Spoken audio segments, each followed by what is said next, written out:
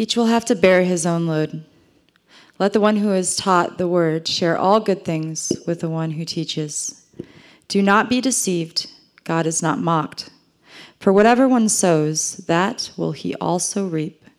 For the one who sows to his own flesh will from the flesh reap corruption. But the one who sows to the Spirit will from the Spirit reap eternal life. And let us not grow weary of doing good, for in due season we will reap, if we do not give up. So then, as we have the opportunity, let us do good to everyone, and especially to those who are of the household of faith. This is God's word. Father, thank you so much for this day, for a time that we really do get to set aside. Thank you for even commanding us to worship you once a week. It's something that we need to do. It's something that we don't realize our souls need. It's a time of refreshing and hearing from you that we desperately must have in order to live rightly ordered lives. And so thank you for that gift. Help us to connect with you this evening, even in a passage that sometimes can be confusing or can bring up unique emotions for us. So I pray that you would guide us through this time, that your Spirit would lead us, that we would honor you in our hearts, and that you would speak to us. In Jesus' name, amen. So yeah, I want to give you a couple assumptions. Usually when I'm preparing for these things, I like to think through what some of us might assume coming in and what I'd like to see us think through, and when we get done, and normally I don't tell you about that, I just make my assumptions, but today I'm going to tell you what they were. I think I have a couple assumptions. One is we might have some misgivings around this like sowing and reaping portion of the scripture. We might have different reads on exactly what that means. And the other is that we might have misgivings on getting the giving talk. That's clearly like in this scripture, share with the one who teaches you. It's a funny thing. I thought maybe as the pastor I shouldn't do this because I'm, the one it's talking about giving money to. But then I realized anybody we stick up here would be teaching. And so then there's no way around it, really. You can't really get away from it.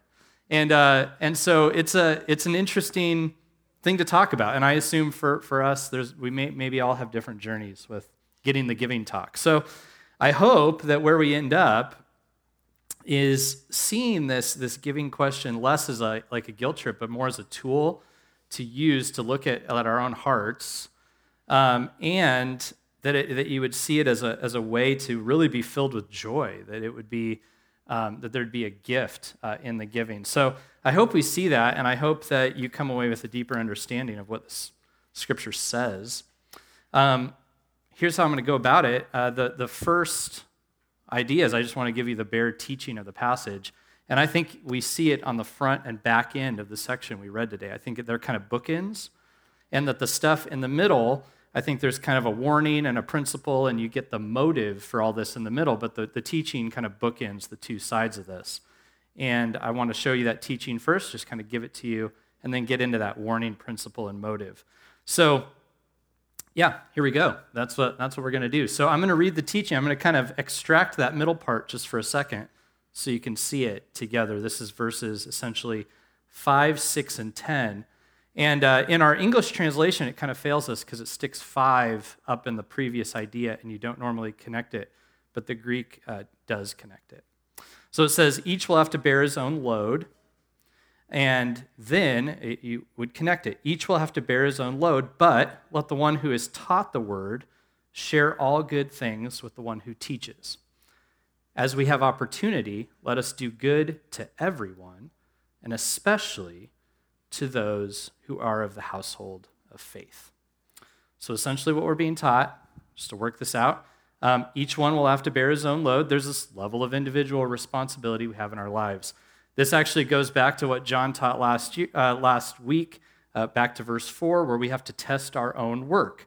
So we have gone through this whole book of Galatians. We've read what was called the fruit of the Spirit, which are these traits of the Spirit-filled life that are kind of one thing.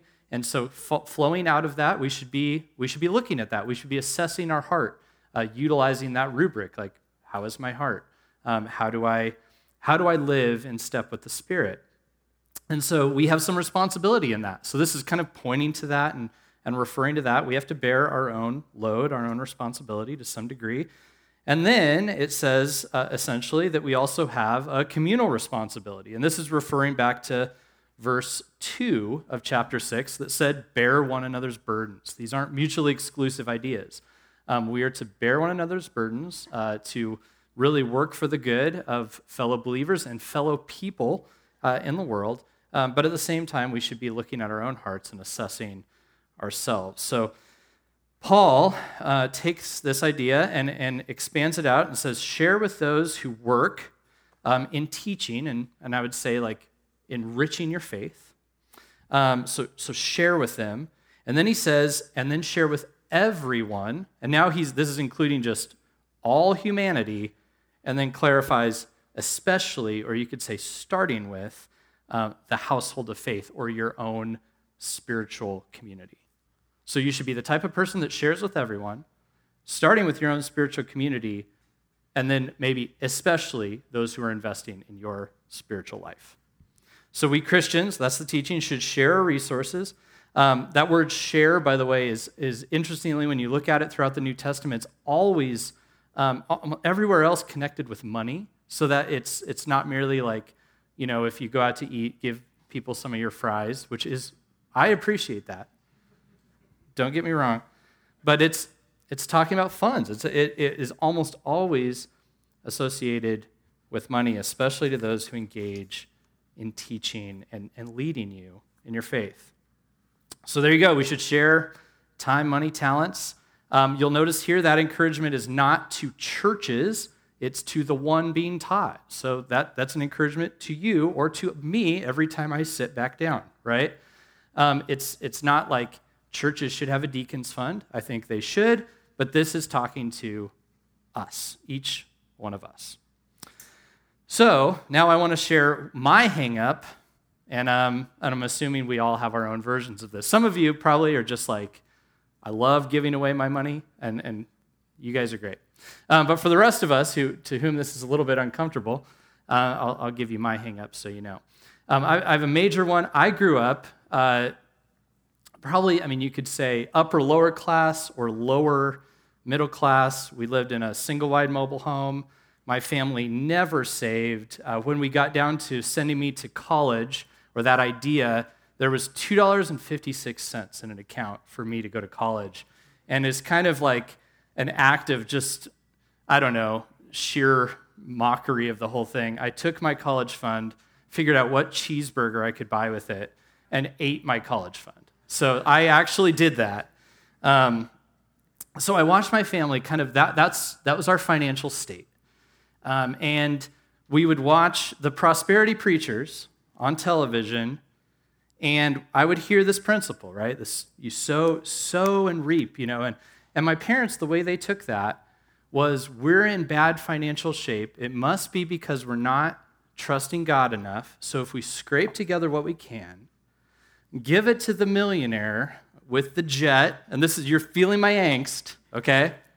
And these aren't entirely bad people. This is just how it felt for me. We gave them way more than ever ended up in my college fund, right?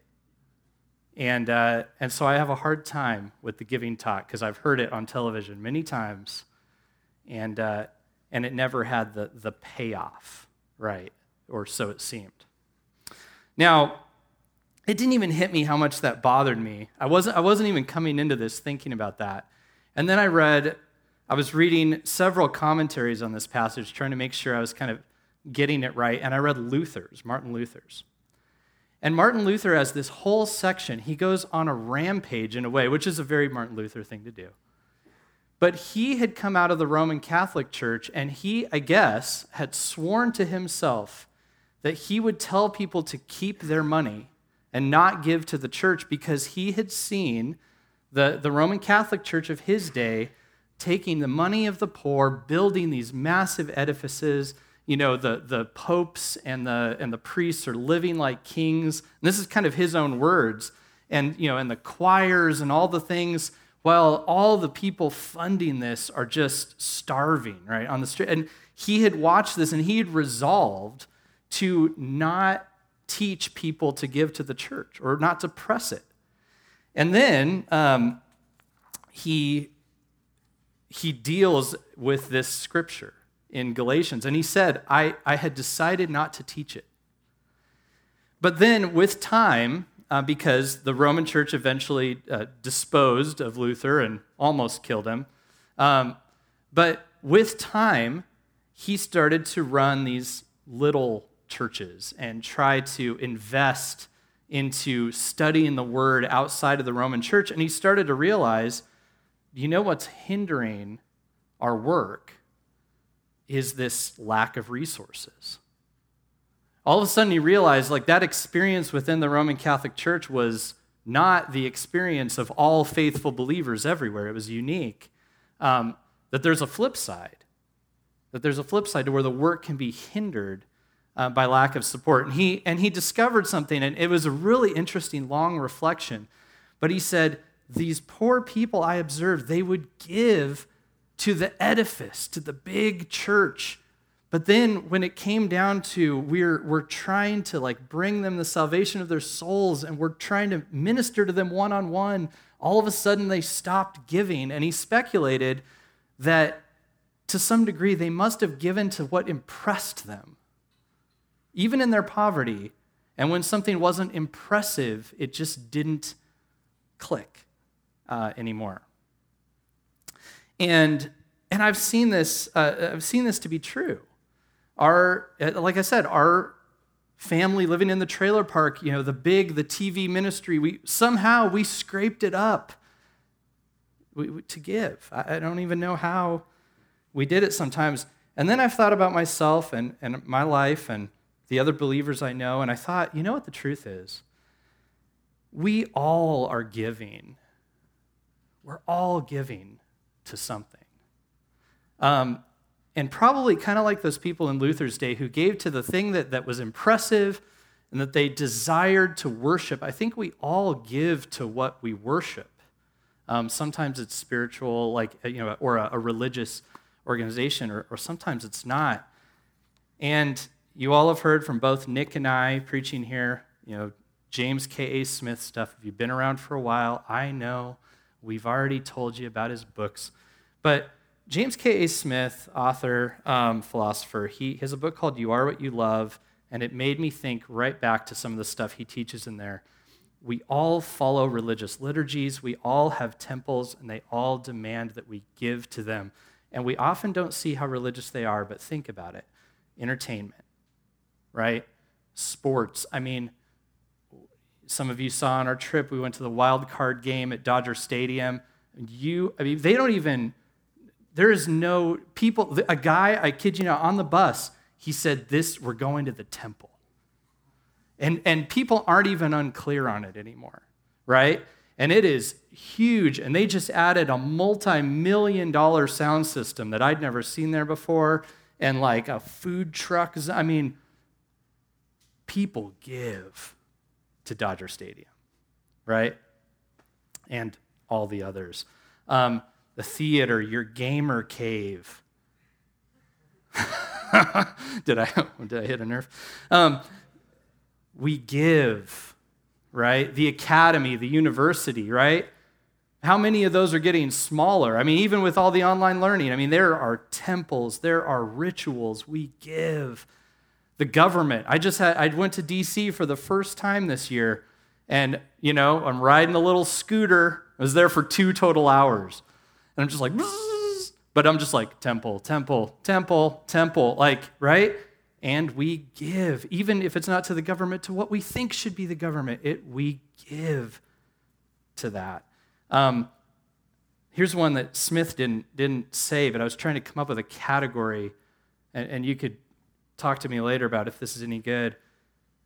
Pain management. I think a lot of things could come under here. Our meds, our therapy, our drugs, our alcohol, our recreation. All the things we do that say, I need this, or else I'm going to feel pain. Seriously, Michaela and I just watched the Don Wall at home. This guy, he's the guy who climbs El Capitan. He's trying to get away from his pain. That's the whole point. right?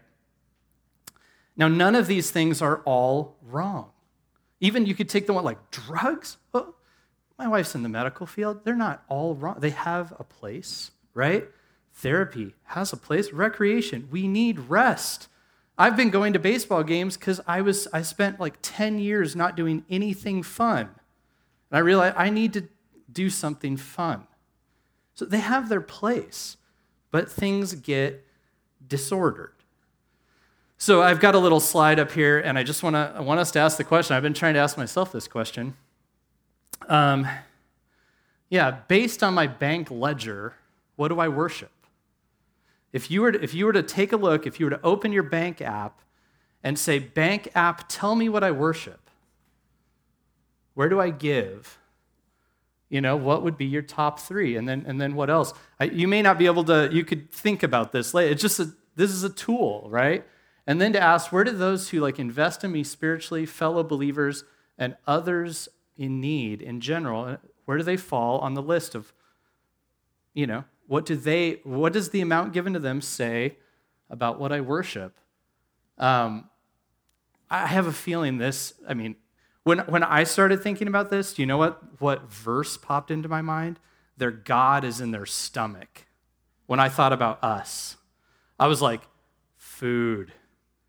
We buy food. And I'm not saying this to be like guilt. I'm like, let's all try to think about this, right? The word opportunity, if you need to take a picture of that or write it down, we'll leave it up for a second. But in the scripture, there's this word, opportunity, this idea of opportunity. Actually, not, or yeah. So then, as we have opportunity, let us do good to everyone. That word is assumptive that we do have opportunity. It's saying, when it says as we have opportunity, it's not like if you have opportunity, it's assumptive, you do. Since you do have the opportunity, let us do good to everyone, especially to those of the household of faith. Paul's saying, look at the opportunities and choose to order this in a way that shapes your heart, that teaches you what to worship. We have places to give.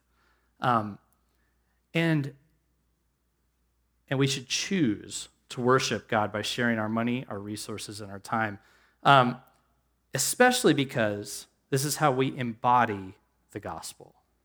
See, this whole book of Galatians has been about the gospel. And what I wouldn't want to do is I wouldn't want to come to you and say, hey, this is how you become a good Christian, because the book of Galatians has said, and it was using the issue of circumcision, right? But there's nothing you can do to be more accepted in Jesus than what you've already received. You've received from him grace upon grace. You've received everything you have. You don't need to do any more to be accepted. The thing is, how do you embody what Jesus has done for you? Jesus has been a giving God. He's given you everything that you have. He's given me everything that I have. How do we embody that and live that out? He's given us life, breath, our things, our time, our talents in Jesus, forgiveness, mercy, and we don't deserve these gifts, which is why we should look at what we've been given and say, I can give to those who don't deserve anything from me. Look, I know, so in our family, just to be really honest here, we have made less than a typical salary doing ministry for a long time. Many of you know I do bivocational stuff. When we started the church, we counted that cost. It's not like we started it and went, hey, hopefully the money's rolling in. We started it and we said the type of people we want to do ministry with probably aren't either in the habit or don't have the resources to give like other churches. So we're gonna have to be creative. We knew that was going to be the case. And we also tried to stay in the habit of giving ourselves. And we know, it's not an easy thing to do, especially when you're not rolling in the dough, right? But so coming from there, this is something we've tried to be committed to. And we know that you don't always have a ton.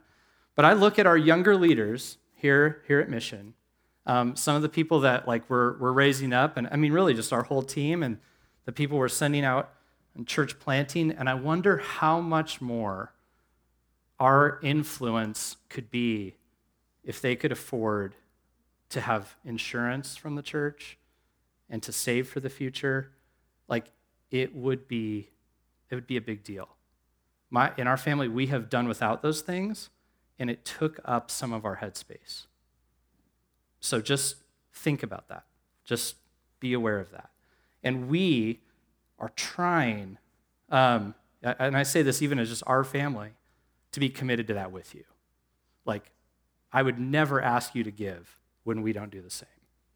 And I would just encourage you to think, I mean, like, we've got John who just got ordained, and he's, we're so excited about what he could do.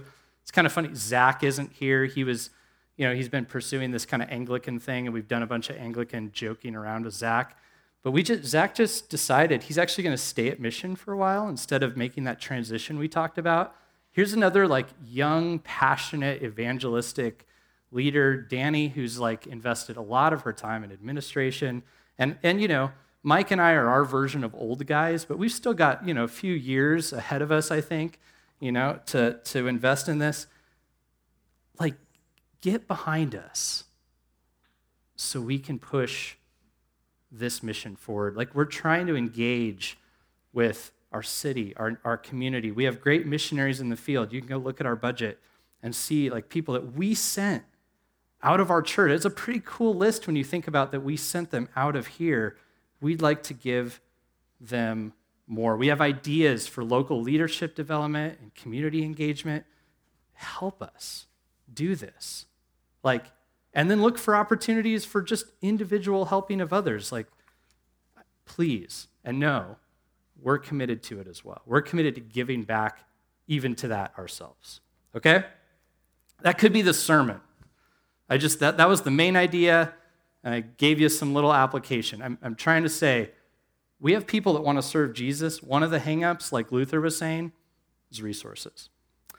But now there's more to this warning. God is not mocked. Now that gets kind of gnarly, doesn't it? What's that all about? Doesn't that sound like a guilt trip? God is not mocked, A good time for me to take a drink. Just let that one soak in. Now, let's dig into that for a second. It says, let the one who is taught the word share all good things with the one who teaches. Do not be deceived. God is not mocked, for whatever one sows, that will he also reap. Now, clearly, this idea that God is not mocked follows the idea that you should share with those who teach you all these good things that you have. And it leads to this logical question. How is not giving to, like, my spiritual teacher mocking God? How exactly does that work? And there's two ways. The first is the principle of this that we're going to look at in a moment. So I'm just going to put that one off for a second, the reaping what you sow principle. But the second, and the reason this follows the idea of sharing all good things, is this fact that God is the owner of all the good things we think that we own. God is the owner of all the things we think that we own. We are stewarding God's resources. And a lot of Christians would say, we believe this, right? If you've done a Dave Ramsey class, this has been told to you, right? Or Crown Financial or any of those things. We're stewarding God's resources. But if we look at that bank balance sheet, does that belief translate into reality? That's like the nitty-gritty question I want us to ask. Like, is that something we say, or is it something that we live? Now, I know we're a smaller group, but sometimes people come here who are just exploring faith, and you're not even so sure about all this, right? And then I would say, just in that where if you're exploring faith, maybe you've had thoughts like, I believe in equal access of resources to all people, right? I believe that the earth belongs to everyone. Okay. Does your bank balance sheet reflect that belief? Or does it bear out another truth? And then, what do you do when others don't deserve your money? What about the 50% of the country you don't agree with? Right? Is the world theirs? Equal access for them? What about those who are crooked? Or those who aren't contributing anything themselves? Just for another baseball metaphor, I had a guy in our store yesterday I was wearing a sports hat, and he was like, I can't wait for the Astros to lose, cheaters, right? And me being the very spiritual one that I am, I said, I think we feel like that about a lot of people in our world, don't we? And he said, yeah.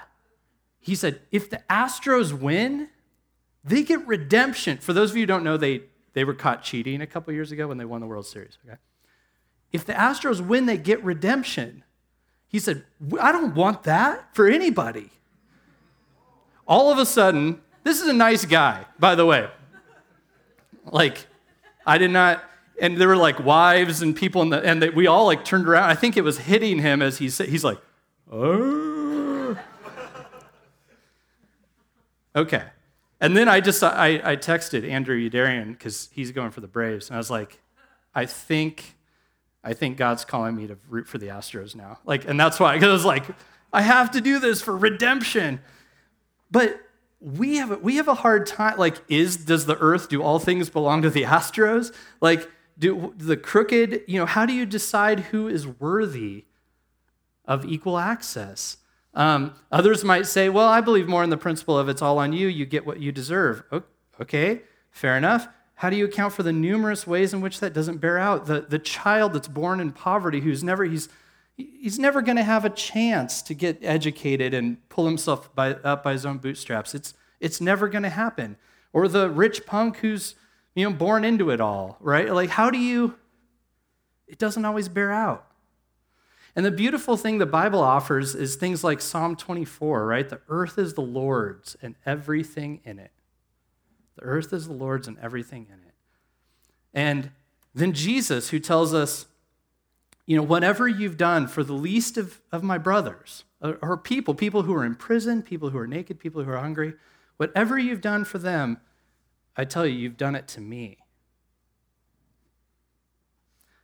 What that teaches us is if everything belongs to the Lord, and every act of generosity that we do is actually doing it for God at the heart, we no longer serve others on the merit system.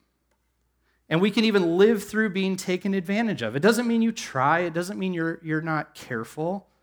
But it means you don't have to be callous, because when you've truly given to God, who already owns everything, you get to just be a steward who is free. And if somebody takes advantage of you, or you give to somebody who's unworthy, they have taken advantage of God. And that doesn't go undealt with. Years ago, when I was in my 20s, or even, I might have even been like 18 or 19, I had one of my early church jobs. Yeah, I would have been 19. And a guy called the church, and he was like, I'm really struggling with my faith. I need to talk. And I'm like, yes, like kind of young minister guy, like, whoo, this is my day. And I go and meet with this guy. We met down by the U of A, and he was just like, he kind of did this whole thing about how, Christians say they would do anything to follow Jesus. I've just never seen it. And I was like, oh yeah, totally. That's totally what happens, And he's like, so what about you? Like, what would you do? Like, what if I asked you for all the money in your bank account? All right. Fortunately for me, at age 19, I'm just going to let you into I had $400. I pulled it and gave it to him. And he's like, I'm coming to your church. He's like, I'm going to bring you back your money. And he didn't, right? Now my pastor, and so then I'm like, oh, what do I do, And my pastor, the next week, I told him about it at church, and he goes, Andy, don't ever do that again. But then he was like, but I'm so stinking proud of you, And that was a pretty big moment for me, because and did God take care of me through that? Yeah, but I got conned. I totally got fooled, right? I did. But there was something to giving it to Jesus. And that's kind of where my pastor ended up taking me. He said, I think you gave it to Jesus. Like, don't be angry at people. Don't stop giving your heart, right? God's in charge of the justice. We are responsible for the stewarding. The question becomes something completely different. The question is, will you act like it's your stuff, your money?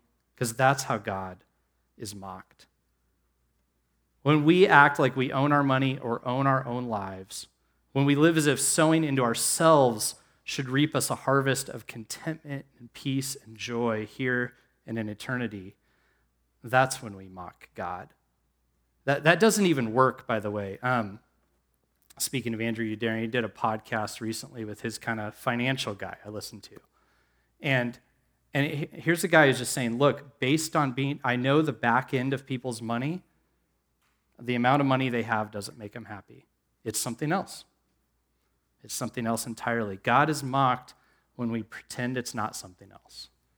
When we pretend like what we own can truly bring us the harvest that we hope. Here's an example of how this works. Think about what God asks of us when he asks us to give to one another and to others. So this building, here's an example. Look around the building.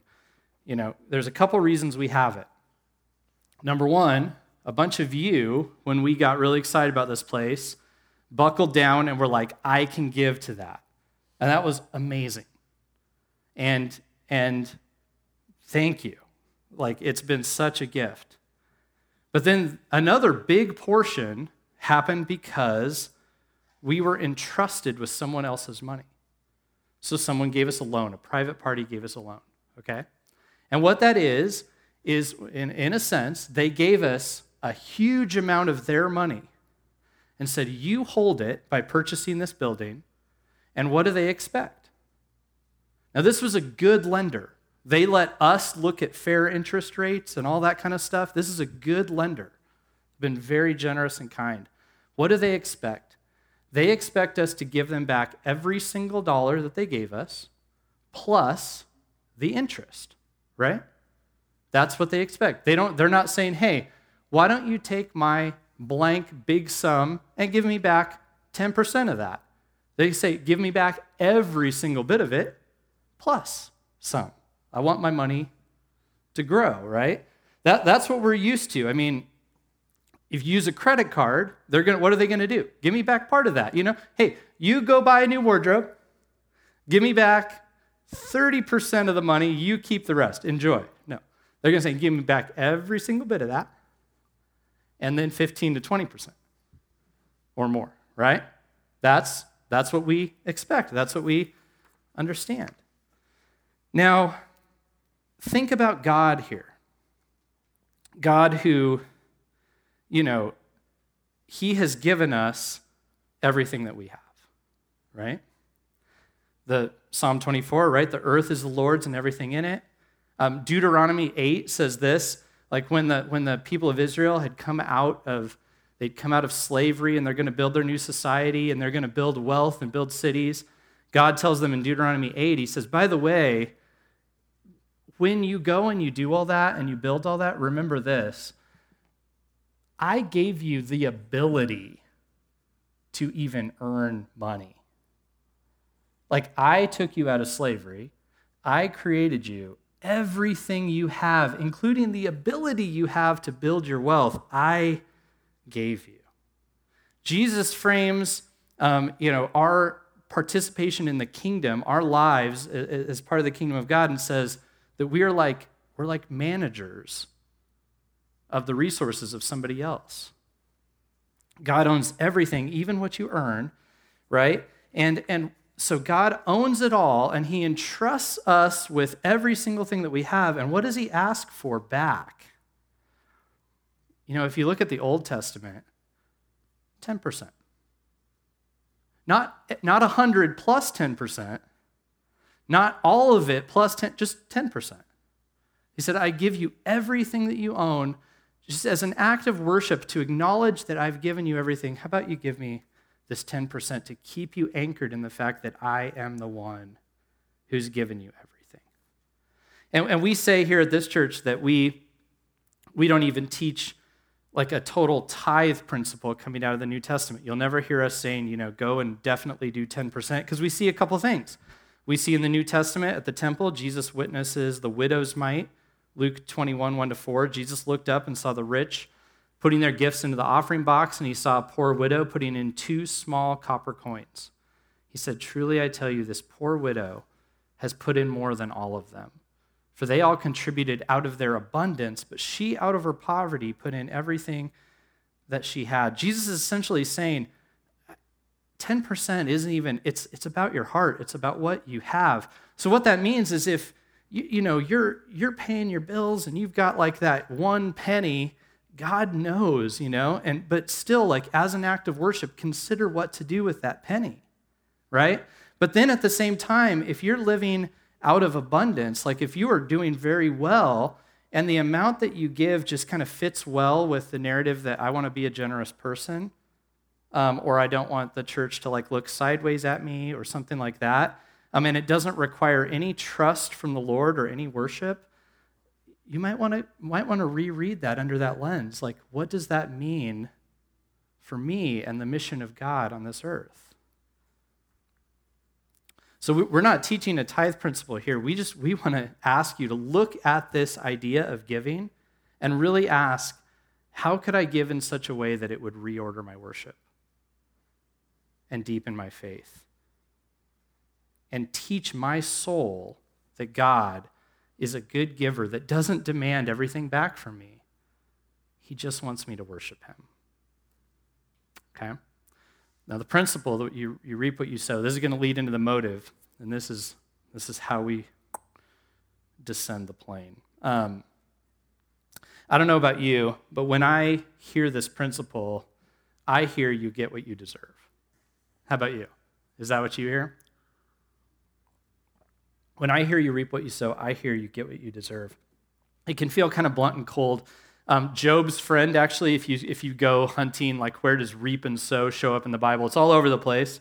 I read you one from Psalm 126. Those who sow in tears will reap in joy, and so. But it's all over throughout the Bible. But Job's friend in Job 4:7, he uses it kind of in the blunt, cold way, like, why are you being punished by God? You must have done bad things. That's that. You reap what you sow. But that God doesn't come along and agree with that, actually, in Job. What it is, it's a creation principle. You think about the root of it, right? God has given us all the plants of the earth for food. You sow corn, what grows? Corn. You sow corn, you get corn, right? By extension, you sow in season, you reap in season. There's like laws of nature. If you try to sow corn while the earth is frozen, it won't work. So you kind of have to learn like the laws. I sow this kind of seed, I get this kind of harvest. I sow on time, I reap in time. There's some basic principles here. It's this immutable principle in a sense that there are rules and laws. When you invest in this, you get this. When you invest at the right time, you get a good return. And the Bible then expands it into spiritual realities. It says God's immutable principles that we see here on earth have corresponding spiritual truths, essentially. In Hosea 8, you see God using this idea, and he's warning here of idolatry, of worshiping anything created over the Creator. And he's saying, you're sowing the wind, and you'll reap the whirlwind. Your standing grain has been stripped of its heads. It will yield no flour. Now, he's not talking about actual farming there.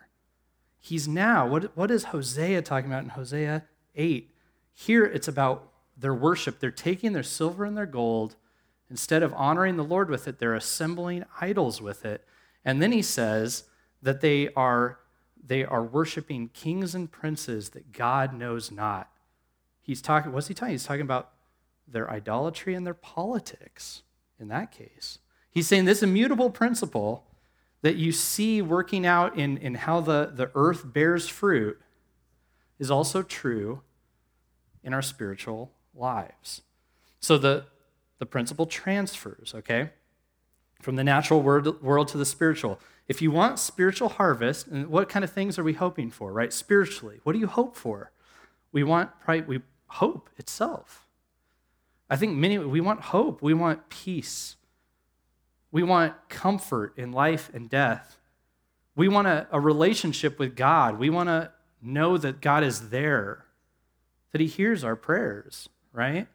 That we have a meaning in our life, that we have purpose, that what we do isn't just wasted, that we're loved, that we're known. But those are things we want. Those are benefits that we want to experience that. What do you do? Well, you take this principle. You invest in spiritual things. You take your life, your time, your money, your resources, your gifts, your abilities, invest it into spiritual things, and that will yield. That is what you will get, okay? And why do your teachers of your church factor into this? Well, the idea is the teachers of your church are investing in that side of you. That's the simple answer. And why give to others, right? Because it's a way that God has given us to serve him. God doesn't need anything, right? He doesn't need your money. He owns the cattle on 1,000 hills, the Bible says. What that means, do you think there's 1,000 hills and the cattle on those 1,000? No, his point is, I own every single cattle there is. So he's talking to Israelites like, you're going to make a sacrifice of a cow? Do you think it's because I need the cow? I don't need the cow. I need your heart. I want you to worship me. I don't need the cow, right? So that's why when we give to others, we're giving to him. He doesn't need stuff. People need stuff. It's a way to worship him. Now, the opposite, of course, in investing in those things is investing in that which does not last, right?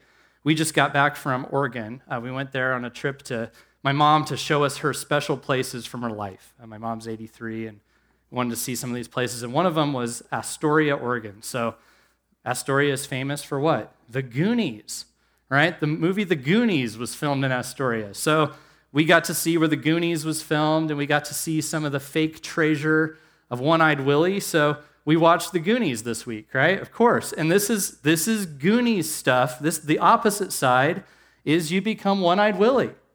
And, right, what happens? The kids find the map. There's a pirate ship filled with treasure, and they make their way through further than anybody has ever been. And what do they find? They find the treasure and One-Eyed Willie's corpse, right? He has died with his things. It's one of those classic moments, right, of you can't take it with you, right? Clearly, One-Eyed Willie is dead. The treasure is still in the boat. And the kids don't end up with it all. They just get one little bag, but they still save the Goondocks, right? And there you go, the Goonies. And of course, everybody knows this. It's kind of classic tale, right? You don't need the Bible to tell you can't take it with you. Country songs tell you, pop songs tell you. You know, there's plenty of it out there. Any musical genre will tell you. Hollywood can teach you to go after your bucket list. All that, right? Now, the Goonies take it a little bit deeper because I don't know how many of you guys are into the Goonies, but you know, here's Mikey and the Goonies. There's a little bit of a taste of something here, right? If I found One-Eyed Willie's rich stuff, I'd pay all my dad's bills. Then maybe he could go to sleep at night instead of sitting up trying to figure out a way for all of us to stay here. At least he wants to do it for his dad, right? He's doing it for somebody else. But, and that's a fine motive, and anybody can give you that motive, right? Like, you can't take it with you, so you might as well do something nice for somebody else, right? But then, for those of you who came to our pig movie night, I've got another movie layer, because Astoria is right on the coast. And there's tsunami warning stuff all over the place. So if you came to the movie Pig, Robin said this about Portland in the movie. He's sitting down with a young man whose father is wealthy and owns an amazing restaurant. This guy just wants to succeed. And he's talking about how his dad's business is amazing. And Robin looks at him, and Robin's all disheveled. He's this guy who's almost got killed. And he says, people first came here 10,000 years ago. We would have been under 400 feet of water 10,000 years ago. Every 200 years, we get an earthquake right along the coast. One's coming up. When the shock wave hits, most of the city will flatten. Every bridge will fall into the Willamette. So there's nowhere to go, even if we could. Anyone who survives that will just be waiting 5 minutes later, they'll look up and see a wave 10 stories high. And then all this, everyone is going to be at the bottom of the ocean again. You should really use stale bread for French toast. There you go. In essence, right, saving the Goondocks, saving your home in Astoria, or getting rich and respected in a cool city like Portland is of little importance in the very near future when the tidal wave hits, right? Maybe not even in our lifetimes. It will literally be underwater, right? Tucsonans are like, we might get beachfront property. George Strait's song might come true, for those of you who listen to country. So what do we do with that? Like, okay, so you can't take it with you, so just do nice things with it. But those nice things might all be destroyed, right? They will probably be all destroyed. I've been in some kind of like climate conversations because we're trying to do a tree planting out here. You know, you don't have to be a Christian to think that all things are going to be destroyed. Everybody thinks it's all going to be destroyed. Literally, everybody's just planning for it. But if we are eternal souls, if we aren't just fooling ourselves when we say that lives matter or that our work is important or that life is worth investing in or that people have intrinsic value or that our consciences point to an eternal consciousness, if there is a God, that is to say, right? If there's more, if there's a God who has made himself known, then we should live our lives greatly invested into things that last past the tidal wave, and especially past the end of our short lives. So then what lasts? What is that, right? Our relationship with God, absolutely, including what's done for others, right? Like I've said, everything that you've done for others, we've done for Jesus, so that has some eternal significance, especially investing in others' faith. But I would add to that good works, works that honor God. 1 Corinthians 3:13 talks about this idea that all of our works at the end of our lives will be tested by fire. And that's this idea of refining. Everything that we've done with our lives will be measured as to its value, whether it passes through the fire or doesn't. And Paul here in 1 Corinthians was speaking of his investment into their faith, which is of massive importance. And I want to encourage that. I think in a church like ours, we really need to say, we need to invest in one another's faith. Like, it should become high priority. But I want to add a layer to this, because I think there's an important one, because sometimes when we hear invest in each other's faith, there are all these other parts of our lives, right? We're going to school, we're trying to learn, we're going to work, we have to keep the house from having termites, we have to clean the yard. Like, what about all of that? Like, that takes up so much of our life. Is that all just pointless? Is that nothing? And I think we need to remember the vision of the book of Revelation. And if you haven't read it, you should. In the book of Revelation, the city of God, like, just imagine this craziness. The city of God descends onto the earth, and the dwelling of God is with people. Like, I don't know how that happens, right? It doesn't really explain it. It just says, a day's coming when the city of God descends onto the earth. And I want you just to think about this. I know I've said this here before. Well, what's in the city, right? You read about it. The streets are paved with gold.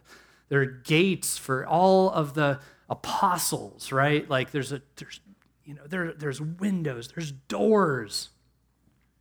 What does that mean? Why are there gates for every apostle? Because they worked on this earth investing in the spiritual lives of all of us. But what does it mean that there's streets and gates and windows? I mean, don't you realize that when God put us in the garden and he stewarded everything to us, there were no streets, there were no gates, there were no cities. We made those. When God comes down to the earth, he comes in a city, which is something we made, with streets, which is something we figured out. I have to think that the infrastructure there is beautiful, that the trees are planted and trimmed well. Things we figured out with his resources how to do. How does this work? I don't know, but somehow when our works glorify and magnify God, they last. There's the famous quote, "Only one life, so soon shall pass. Only what's done for Christ shall last." And I don't know the intent of the quote, but it shouldn't be just praying and preaching, because there's a massive portion of our lives outside of that that isn't pointless. The point is, invest in doing things to the honor and glorify of Jesus and to magnify his name, to make him central, to make him beautiful. I had an interesting opportunity to do this. It was on Friday, and I didn't even see it coming until 30 minutes before. I'm doing a presentation with the city about planting these trees and doing this stormwater harvesting. And there was a slide, and they asked me to answer the question, what is your motive for pursuing sustainability? And it hit me, I have a chance to actually say my motive. And I was like, do I take it or do I just, because it's good for the earth? I do like that it's good for the earth. But I thought that's not all of my motive. And so in 15 minutes, I was like, all I knew is I watched Ken Burns National Parks, and the song "This Is My Father's World" is on underneath so much of that show. And I thought, I'll bet some of these people have seen that show. And I'm going to tell them about this song, and I'm going to try to help them see it. And "This Is My Father's World," it's written by Babcock was his last name. I'm forgetting his first. But he would go on walks in upstate New York, and he would say to his wife, "I'm going into my father's world." And he wrote a poem, and after his death, they turned it into a song. And he talks about the leaves and the grass and just these beautiful things that the wonders of God had brought about in the earth. And in the end of it, he said, "Let the earth be glad." So I told the people in the meeting, I said, we believe that all of this is a gift, and that one of the ways that we can honor the one who gave it to us is to make it glad, to make it beautiful, to make it better, because joy is the most powerful motive of the heart. It's not a powerful enough motive to say it's all going to rust and corrode. That is, okay, it's all going to go away, bummer. Or the guilt that often gets in kind of outside of Christ, what do you do? I mean, I heard many times in other presentations, I just don't want to leave a destroyed world to my children. That's a motive. It's real. But think about the motive of letting the earth be glad so that God will be filled with pleasure. To say, let the earth be glad because someday God's coming back and the city of God is going to descend. And we're going to go in and out of it and freely drink from the river of living water and his grace. It's a powerful motive of the heart. And that's why we give. That's why we invest, is to let the earth be glad, let others be glad, to praise the Lord, to magnify his name. I mean, I really think everything we do, going to work every day, every tree we plant, every time we help somebody that has just a small need, can be a way of magnifying the Lord. And I think if we see it that way, our witness of the kingdom will grow exponentially and will match our words about what we say is important. On that note, I want to invite you also to think of what Jesus has done for us. How do these things all come together? Think about when Jesus gave spiritually, he gave physically, right? I mean, when Jesus and his disciples walked around the earth, they made a collection, they gave to those who had need. But even greater than that, Jesus, in his attempt to love us spiritually, he gave his entire self. He was a man of sorrows. He didn't have a place to lay his head, and he gave his life as a ransom for many. He makes those of us who don't deserve the city of God worthy by his gracious gift of his physical life. And we get to do the same. When we give help, when we invest in spiritual things, when we speak of the gospel, we give physically from what he has given us spiritually. And all of this is fueled by having been given grace by a good God. This is why the scriptures tell us that God loves a joyful giver. It speaks of Jesus, of his kingdom, of who he is. So as you think about these things, we're going to go into a time of confession. And I really hope that for you, this isn't a time of like, oh no, I don't give enough. I hope for you, this is a time to really say, I hope all of us can come to the place in our journey with Jesus where we say, I want to love you more. I want to acknowledge everything you've given me. I want to give back to you because you've given me 100% and you haven't asked for even close to that back. I want to be a person who worships you. Help me to order my life, my finances, my time accordingly. So take this 2 minutes to have whatever conversation you need to have with God about that. And then we'll exit out of that time of confession with singing. We always say giving's in the back. I feel like I have to say it this time, right? Because we've been talking about it the whole time. But we have our little giving iPad in the back. But we frame it in this time because it is supposed to be an act of worship. And then we're going to take the Lord's Supper together. And I hope that any giving or generosity that you do today or any other day will be fueled by what happens here, by seeing that Jesus gave everything for me spiritually, physically. Everything I have is from him. I want your souls to be refreshed by it.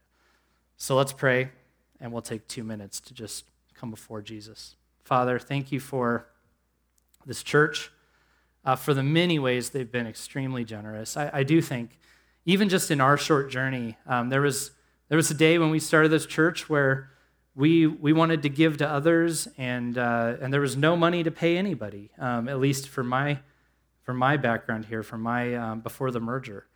And you've provided in so many incredible ways, and you've used the people in this room and others to contribute to that and to give. And every neighbor we've talked to, every service project we've done, when we were able to help people during the pandemic, these were all possible because, God, you put your resources in people's hands, and people here chose to worship you with them.